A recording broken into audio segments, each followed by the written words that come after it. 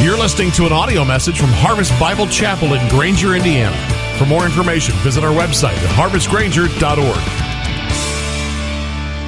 Well, let's get our Bibles open. Philippians chapter 2.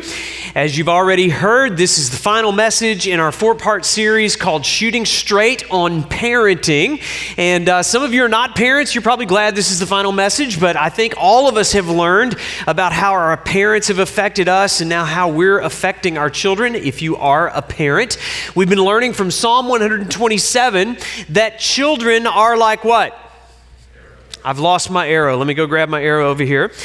Children are like arrows in the hand of a warrior, which means parents are like warriors in the hand of God. And so as parents, you understand this. If you have kids, you are in a war.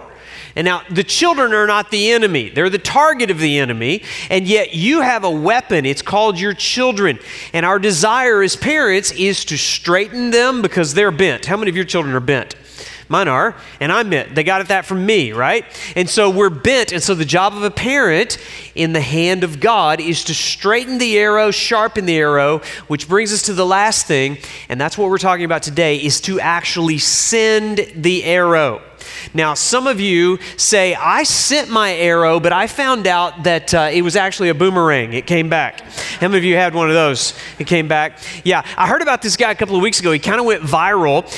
It's this guy named Michael Rotundo. He's 30 years old, and he moved back in with his parents when he was 22, and for the last 8 years, he's been living in his parents' basement. And approaching his 31st birthday, his parents were really trying to give him a vision to move out and get a job and take responsibility for yourself, but he just wouldn't do it. And so they had to write him 5 different eviction notices, and he still wouldn't move out. And so they actually had to take him to court to get the authorities to enforce the eviction notice. He argued with the judge and just said, I'm not prepared, I'm not ready for this, and this life's just so hard and it's dangerous out there. So they said, you've got to go. So anyway, you don't want to be like Michael. You don't want to raise kids like Michael. Our job as a parent is to send them out. The purpose of parenting is to aim our kids at the purposes of God and send them out for God's purposes in their lives. Now, I want you to see this here from the scripture, and I've asked you to open to Philippians chapter 2. This is actually not a passage particularly on parenting, but you're going to see the analogy really clear. Some of you may know that God used a man named Paul to write about half of the New Testament. And Paul, from time to time, would tell us about his team, his tribe. And one of his favorite people in his tribe was this guy named Timothy. He was a younger man, and it really was a spiritual father, Paul, who had a spiritual son, Timothy. And we read about him beginning here in Philippians chapter 2, verse 19. Look at what it says. I hope in the Lord Jesus to send Timothy. Everybody underline the word send in verse 19. I hope in the Lord Jesus to send Timothy to you so that I may too be cheered by the news of you. For I have no one like him who will be genuinely concerned for your welfare. For they all seek their own interests, not those of Jesus Christ. But you know how Timothy's proven worth, how as a son with a father, do you see it there? As a son with a father, he has served me in the gospel. I hope, therefore, to send him. There it is again, underline it. In verse 23, send him just as soon as I see how it will go with me. And I trust in the Lord that shortly I myself will come also. We're going to learn three things just from this passage of Scripture. And in just a moment, I'm going to invite Andrea to join me up here on the platform because we want to get super practical about how we can actually send these arrows out. At whatever age of parenting you're at, there's going to come this point where we release them, we send them. And Andrea's going to help me make that really practical here. But before she comes, let me just say this. We learned these 4 different types of parents. We don't want to be the permissive parent that's high in love, low in discipline. We don't want to be the authoritarian parent, high in discipline, low in love.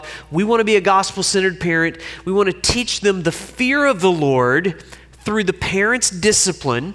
We want to teach them to walk in the ways of the Lord through a parent's instruction. That requires a healthy balance of love and discipline. It's so hard to get that right. We've never really quite gotten it right.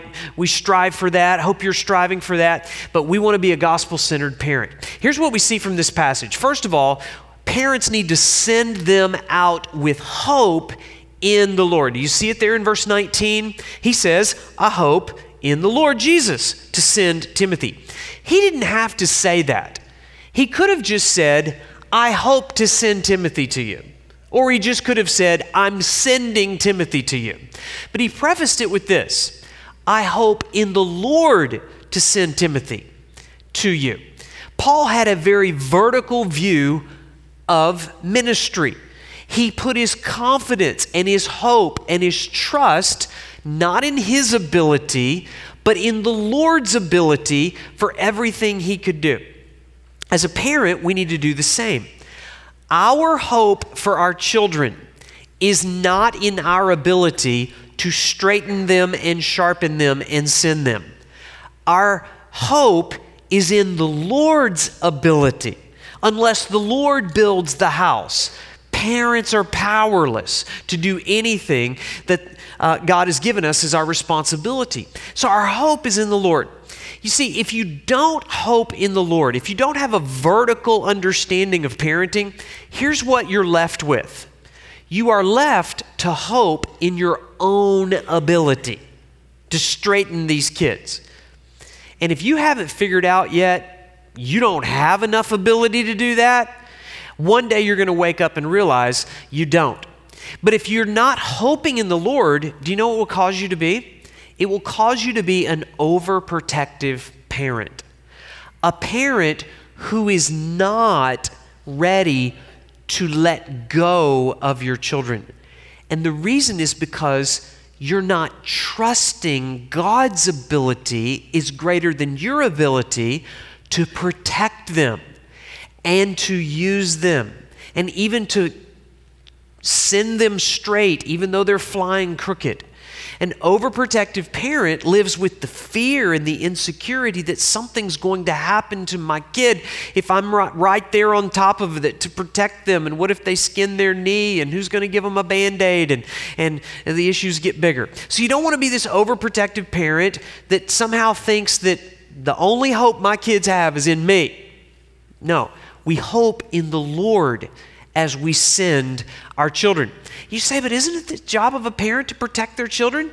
Absolutely. Your number one responsibility as a parent, especially when they are little, is to protect your children from danger. Does everybody understand that? My number one responsibility as a parent, I need to protect my children from danger. Everybody all in on that? Do that. Do that well. Here's your second responsibility. To prepare my children to be dangerous. Some of you are saying, my children are already dangerous. Things are on fire sometimes at our house, and things are thrown, and there are bruises sometimes. I'm talking about a different kind of dangerous, okay? Not a danger to others, but a danger to the enemy. Do you understand that arrows are not safe? Arrows are not meant to be displayed on the wall like artwork. Like, look how straight that arrow is. Look at the beauty of the feathers. No, children are not accessories for parents. Children are weapons of parents. And once they fly, once they are released, they are meant to cause damage to the enemy's territory. You say, what do you mean dangerous? Let me put it this way. Do you remember the guy that Jesus raised from the dead? What was his name? Lazarus. You remember this guy? And he got sick and he died. Jesus showed up 4 days later and said, Lazarus, come out. And he comes out in the mummy suit, walking out, and they unwrap him there, and he's alive. He once was dead, then he was alive. Now, how many of you think that guy could have made millions on a book tour? Right? I mean, that guy was pretty, you stand him up at the Billy Graham crusade and let him share his testimony, right? That guy could draw a crowd. As a matter of fact, he did. In John chapter 12, this is what it says. When the large crowd of the Jews learned that Jesus was there, they came. But notice, they didn't come to see Jesus. They came not only on account of him, but also to see Lazarus. You got to come see this guy that was dead and now he's alive. It says, whom he had raised from the dead. Then notice this. The chief priests, the religious leaders, made plans to put Lazarus to death. Now just think about that for a second. Jesus raised him from the dead. And the Pharisees said, we'll show you, we're going to kill him. Now, I'm sure Jesus was like, go ahead and try. You kill him, I'll raise him from the dead again. Well, if you raise him from the dead, we're going to kill him. Well, I'll just raise him from the dead. Can you imagine being Lazarus, dead, alive, dead, and alive? I'm feeling like a pawn here. But Jesus is like, you do not want to pick a fight with Jesus. He wins every time. He is victorious over sin, death, the grave, okay? And so he raised Lazarus for that purpose. And he said that when he raised Lazarus, it was going to be for the glory of God. He said the sickness was not unto death, but it is a sickness for the glory of God. Now, I want you to notice what happened. The reason why they wanted to put him to death is because Lazarus was dangerous. Notice, because on account of him, many of the Jews were going away and believing in Jesus. This guy was a weapon. Now, I don't know what your goal is for your children.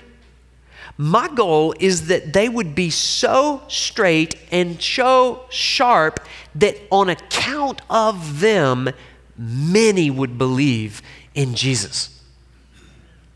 I'm not raising my kids to survive the world. I'm raising my kids to change the world. I want them to be dangerous for the glory of God. And I want them, when they show up, that people are like, we're going to have to kill them. They're way too effective here. They're causing damage to the things that we love and we know that God hates. And so we need to make sure that we have high goals for our children. The first modern American missionary to India and later Burma was a guy named Adoniram Judson. Now, before he went to India, he fell in love with a young lady named Anne, and he wanted to marry her. And so he made an appointment with her father and asked for permission to marry his daughter. All right, now, if you're a dad, just feel the tension in just that statement, okay? It's like, okay, you're going to have to really impress me with the proposal. This is what Adoniram Judson said to Anne's father before he left to go on the mission field with his daughter. He said, I have now to ask you whether you can consent to part with your daughter early next spring to see her no more in this world. Now, dads, how many of you at that point, conversation's over, okay? Like, the answer is no. No, you cannot take her away from me. He goes on. Whether you can consent to her departure to a heathen land and to her subjection to the hardships and suffering of a missionary life. Whether you can consent to her exposure to the dangers of the ocean, to the fatal influence of the southern climate of India, to every kind of want and distress, to degradation, insult, to persecution, and perhaps a violent death. Now, at this point, what are you going to say? He continues. Can you consent to all of this for the sake of him who left his heavenly home and died for her and for you?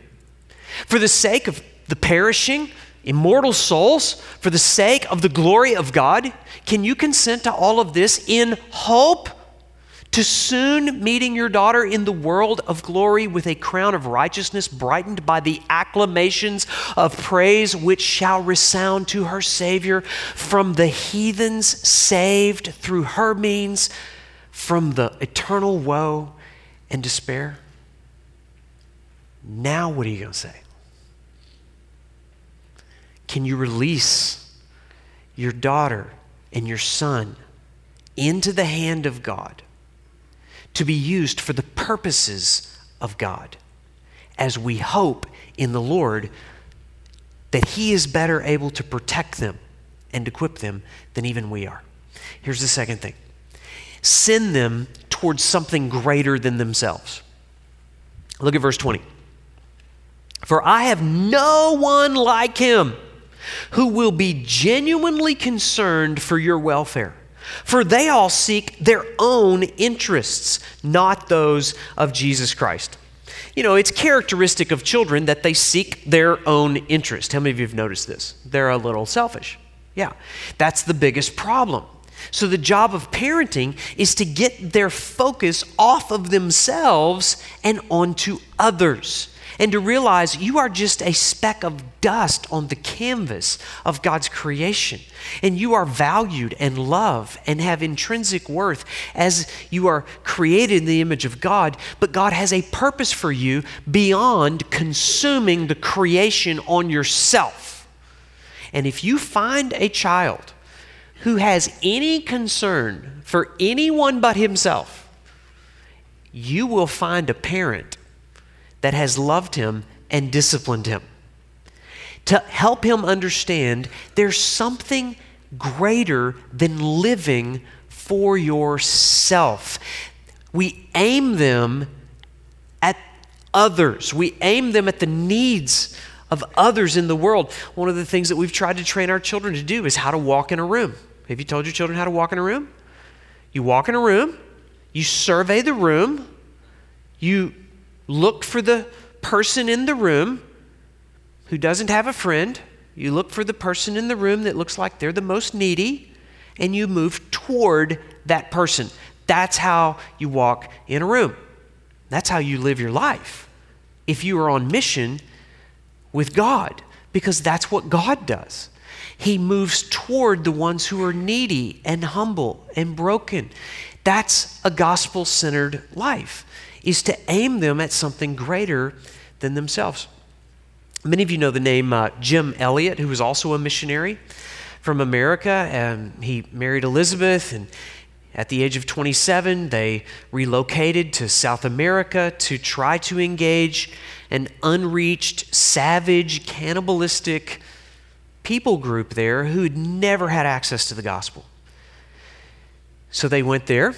Before they went, Jim talked to his parents. Mom, Dad, here's what God's called me to do. Here's how that conversation went. He said, I do not wonder that you were saddened at the word of my going to South America. This is nothing else than what the Lord Jesus warned us when he told the disciples that they must become so infatuated with the kingdom and following him that all their other allegiances must become as though they were not. And he never excluded the family tie. In fact, those loves which we regard as closest, he told us must become as hate in comparison with our desires to uphold his cause. Grieve not then if your sons seem to desert you, but rejoice rather that seeing the will of God done gladly. Remember how the psalmist described children? He said that they were as a heritage from the Lord, and that every man should be happy who has a quiver full of them. And what is a quiver full of but arrows? And what are arrows but for to shoot? So, with the strong arms of prayer, draw the bowstring back and let the arrows fly, all of them straight at the enemy's hosts. and Jim Elliot was shot as an arrow. And we're still talking about it because of the courage and the conviction that he had for the gospel. Here's the last thing. Send them to serve the purposes of the gospel. So in verse 22 we read, "But you know Timothy's proven worth, how as a son with a father, he has served me in the gospel." Now, what would you expect him to write after that? He's just bragged on how useful Timothy is to him, how he has served him, how he's brought great comfort, how he's made him more effective because of Timothy's service to him in the gospel. You would expect him to write, "So don't you even think about taking him away from me." That's not what he writes. He said, "You know how he's proven himself to be so faithful as a son with a father, has served me in the gospel. I hope, therefore, to send him." Because Paul understood there was an opportunity, there was a group that Timothy could go serve, and it would have a broader impact on the gospel. And he was going to serve the local church there in Philippi. I want to invite Andrea to come up here. We want to make this really super practical as best we can here. And so I'm just going to start with I'm going to ask the question, let Andrea answer it here. How can we as parents prepare for that awful moment when we actually let them fly? How do we turn loose of these children we love so much? We're actually talking about this together on the way. We had just left our third child at college, and he's asking me questions. We're talking back and forth, and I literally can barely get a word out because I'm just sobbing because I've just left my child. So when I'm saying this is not easy, I'm not saying this from a distance. I'm saying this living up close right now. And I think that one of the ways that it helps us to prepare the whole way through to release them is to have the end goal in mind. It's what we've been talking about these 4 weeks. What is the end goal? The end goal is to send them out. And from the very first moment you get that little baby in your arms, I know you remember that as a mom or as a dad, even getting that child in your arms, and they're just treasures. And you have no idea the talents they have or the abilities or what God has created them to do, but He knows. And so from that very moment, you're like, okay, God, thank you. Thank you for giving me this. Thank you for entrusting me for just these few short years. Help me every day, daily, to be putting a biblical mindset into them, a heart for others. So when I do release them, they're ready to go. So it's an everyday thing, thinking of the end goal. And I think God's very gracious to us. He lets us release them gradually. Like even when we take them to the nursery for the first time, you hand them off, knowing it's just a short time, and then you get to take them back. And then they go off to school and they're gone longer periods of time. And God's very gracious to help both us and our children, because it's not really fair to our children either if we so smother them and we so keep them, and then they're 18 and we're like, see ya. It's a gradual process, really, for both of us. Yeah, you loosen your grip every day, from day 1 to day 1,000, day 2,000. It's a little more. You have to release your grip. Some of us are not great at releasing the grip, and the reason is because we are finding our identity in our control over our kids. If I didn't have this kid to throw my life into, I wouldn't have anything else to live for. That's a problem. And so God gives us these children as a temporary gift, and one day we're going to release them back to Him. But if you can't release them occasionally, temporarily, that means you're not putting your trust and your confidence, your hope in the Lord, that while you're away from them, the Lord can take care of them. And so we need to learn to gradually release them. That's right. Also, I think just what prevents us from letting go of our children. So let's say it's time, they're 18, they're 20, what prevents us from doing that? I think, first of all, just not having a biblical mindset, not leaning into what the Word of God says. So both in Genesis chapter 2 and also in Ephesians 5, we find this verse. It says, and a man shall leave his father and mother. So God's saying it to us, both in the Old Testament and the New Testament. He's telling us something about the way we need to live our lives. That means financially, emotionally, in priorities. We've got to let go of the family and cling to the next season, the husband, the wife, the next stage that God's bringing you in. I remember we were doing some marriage counseling with a couple. They'd been married for 40 years.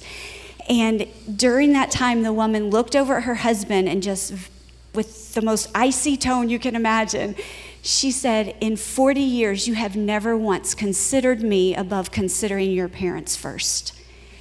And the man couldn't deny it.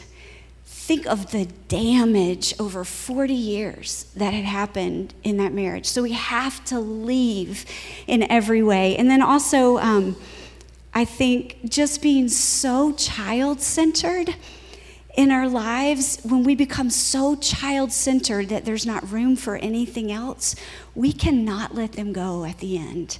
And this is subtle. It happens so subtly. Even yesterday, I was trying to get somewhere, and finally I just thought, I can't do it. I cannot do it. It's just too hard. I can't get this child in the right place. I can't get the dog taken care of.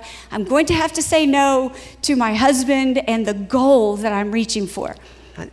Because of the dog? Yes. I mean, I could understand the kid thing, but the dog was the problem? The dog is more needy than the children, Yes. many days. Yes. And so, and I caught myself. I was like, wait a minute, what is the bigger goal? Like, I'm getting caught up on these little things. What's the bigger goal? The bigger goal is here. This is the one flesh relationship. The bigger goal is God's kingdom purposes. Now, that doesn't mean we neglect our children in any way. But if we're so entangled with our children that we can't serve God, or we can't reach out to others because we're so focused on our kids, that's a problem. And then it's time for the children to leave, but we've let this marriage relationship erode so much that there's nothing there. And so we can't let our kids go. Yeah, if you've thrown your life so much into your kids, and then the kids finally do go, and then you look at what you come home to is a stranger, because for 20 years you've neglected this relationship, then you've placed the parent-child relationship as a higher priority than the husband-wife relationship. Do you get it? Husband-wife relationship is a permanent relationship. I know this is a new concept, but permanent relationship, husband-wife. Parent-child relationship, temporary relationship. And so you should never allow the parent-child relationship to take priority over the husband-wife relationship. And the truth is, your children want you to prioritize the husband-wife relationship. They find security when mom and dad are on the same page. But they don't act like it. They don't, but they will thank you for it when they're 27. Yes. Cool. All right. So here's another question. How can the church and the family partner together in preparing these arrows to be sent toward the purposes of God? Now, some of you, your relationship with this church is a consumer relationship. You view this church the same way that you view the grocery store. Once a week, you load up the car, you get some spiritual groceries, and then the rest of the week you consume what you got here. Now, if you are a new believer, welcome to the church. We're so glad you're here. You can suck the life out of us for a little while. And yet, there is a moment when you become not just a consumer, but a contributor to what God is doing in His body. And yet, if you just kind of come and consume, do you know what you're communicating to your children? You're communicating to them that God and His community is really not all that important. And if you are just a consumer, when your children do finally leave, they will neither be a consumer or a contributor. But if you will make this a place where you actually partner together for the gospel purposes in community, and make sure your children are a part of that, then your children will continue to be contributors to the church long after they leave. Every statistic proves that. We hear statistics all the time. 85% of church kids quit going to church after they leave church. Well, yeah, but what kind of church did they grow up in, and how much involvement? Just because you drag your kids here during the week doesn't mean that you are a contributor.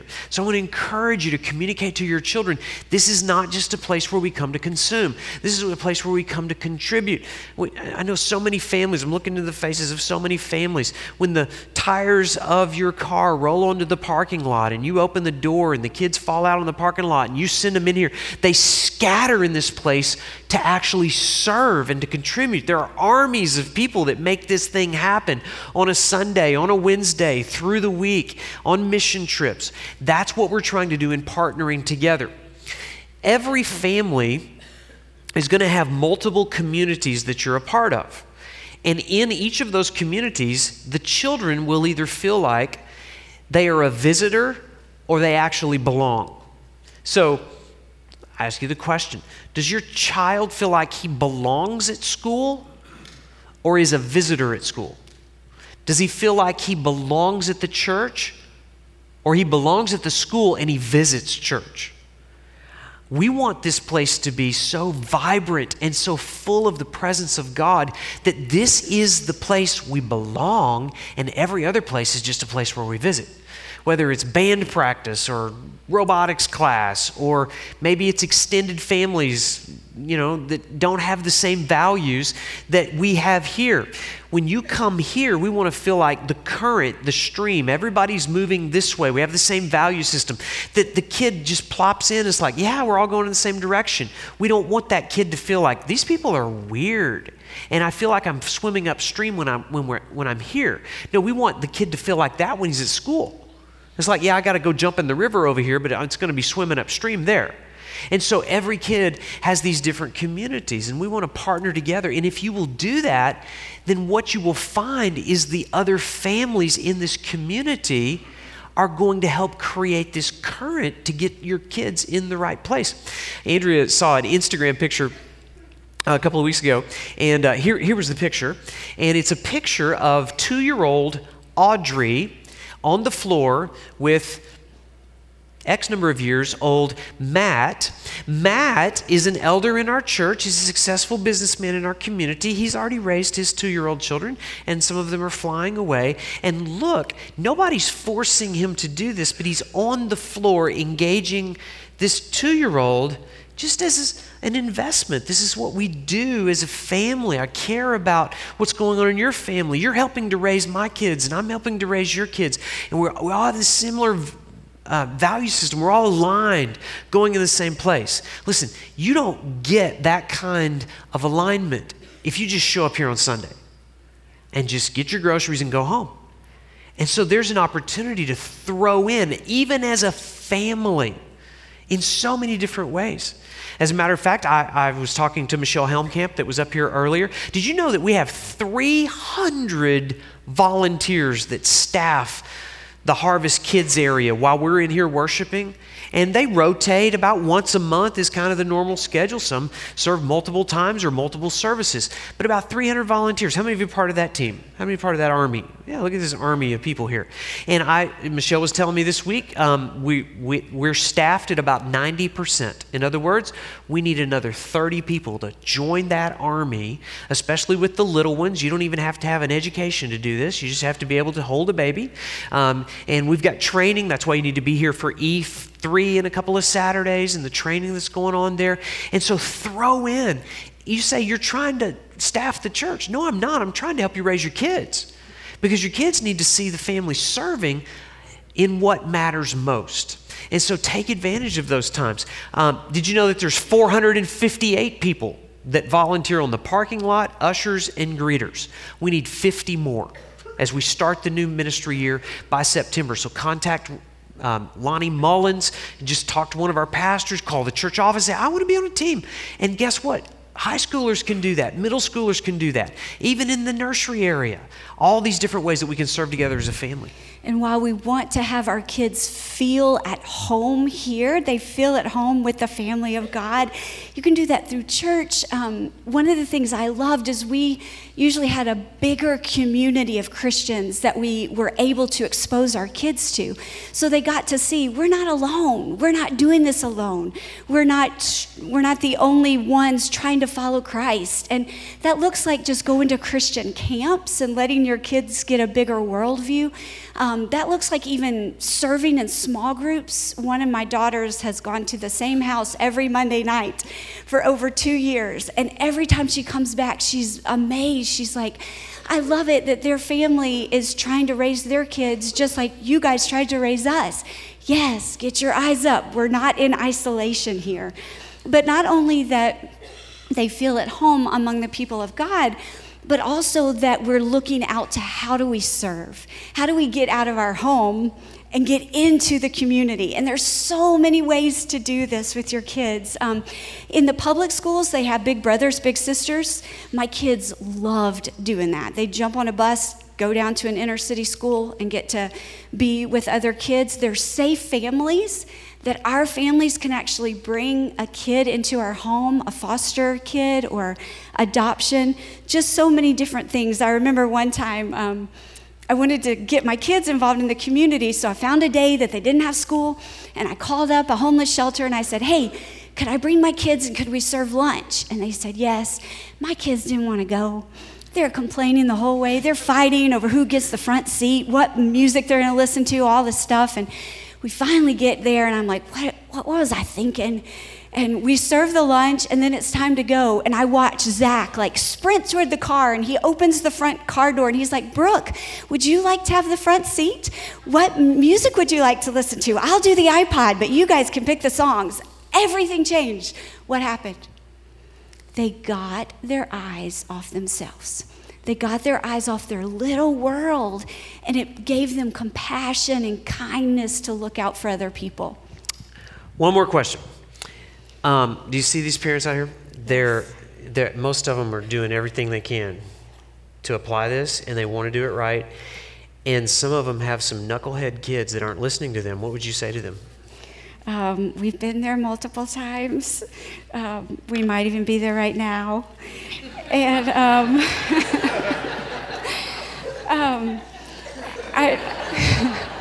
there are just times and seasons when there's nothing you can say, really. They're not listening. And we were in a season like this, and the Lord gave me Job 36:10, and it says, He opens their ears to instruction and commands that they return from their iniquity. He opens their ears. And I just felt like the Lord said, Andrea, you have been talking and preparing and praying and trying to show them the right way all this time, all these years. We're talking teenagers, we're talking older kids. And I just felt like the Lord said, they may not be listening to you right now, but they can hear me. You've got them in youth group. They're having their quiet times. They're serving in different small groups. They're around wise people. If we walk with the wise, we will grow wise. But a companion of fools suffers harm. They're in the right places. So I just need to be quiet. They know. I've told them. They've heard. I just need to be quiet and pray. Because maybe they're not going to hear me, but they're going to hear the Holy Spirit. God can speak. They can hear him when they can't hear me. It doesn't mean you stop instructing. It doesn't mean you stop disciplining. You love them. You're involved in their life. You're asking the questions. But you can't force somebody to listen. And what we've learned is none of our children really seemed to listen to us when they were teenagers. But they were listening. They heard it. And now as they've gotten older, they're quoting stuff back to us about the stuff we said. I want to give you a couple of tools as we kind of wrap this up here, okay? Because this is the final message in the parenting series. What are we going to do next week? We need parenting advice, right? Well, listen, now it's the baton is to you. It's not the church's responsibility to make disciples of your children. That's your responsibility. And so just a couple of things. I'll tell you what we're doing right now. This is a book. It's called the New City Catechism. It's 52 catechisms in here. A catechism is just simply a question. The answer is provided. You read a scripture, and there's a one-page devotional. And so at dinner every night, I'm just opening this up, and I'm reading that to our family. We take about 10 minutes to discuss what's there. We pray, and we go on. And most of the time, nobody's listening, but I'm reading it anyway. And last night, we went around the table. Scott had one of his friends over. We just all shared our testimony because it was just kind of directly related to this. And so that kid got to hear us share our testimony. He got to hear the gospel. And that just because he didn't know what he was going to get when he came over for dinner.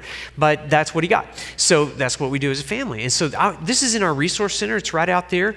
I don't even know. This is probably 10 or 15 bucks. I don't know. There's an app. Every bit of the content in this book is on a free app called the New City Catechism. You just put it on your phone. It's just free. And then one more thing. Andrea and I are part of this wonderful organization out of Little Rock, Arkansas called Family Life. And Family Life just has mountains of material that you can access for free online.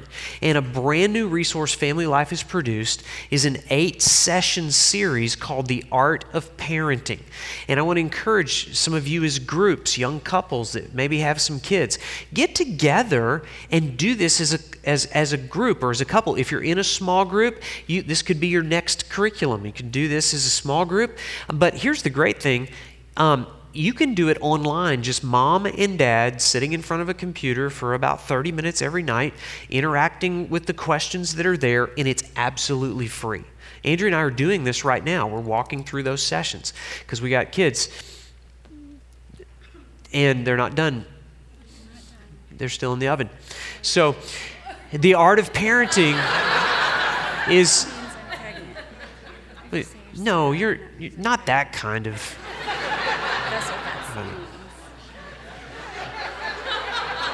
So, anyway, the art of parenting. That's not an announcement in church. They're not done. In conjunction with the art of parenting, my friend Matt Hammett, who has led worship on this stage before, he's written a song that kind of sums up everything we've been talking about in this series. And I just want you to lean in as parents and to listen and let this be the final charge for us to do what the Holy Spirit has convicted us to do, and even to pray for our kids as you lean in and listen. Let this be the final charge.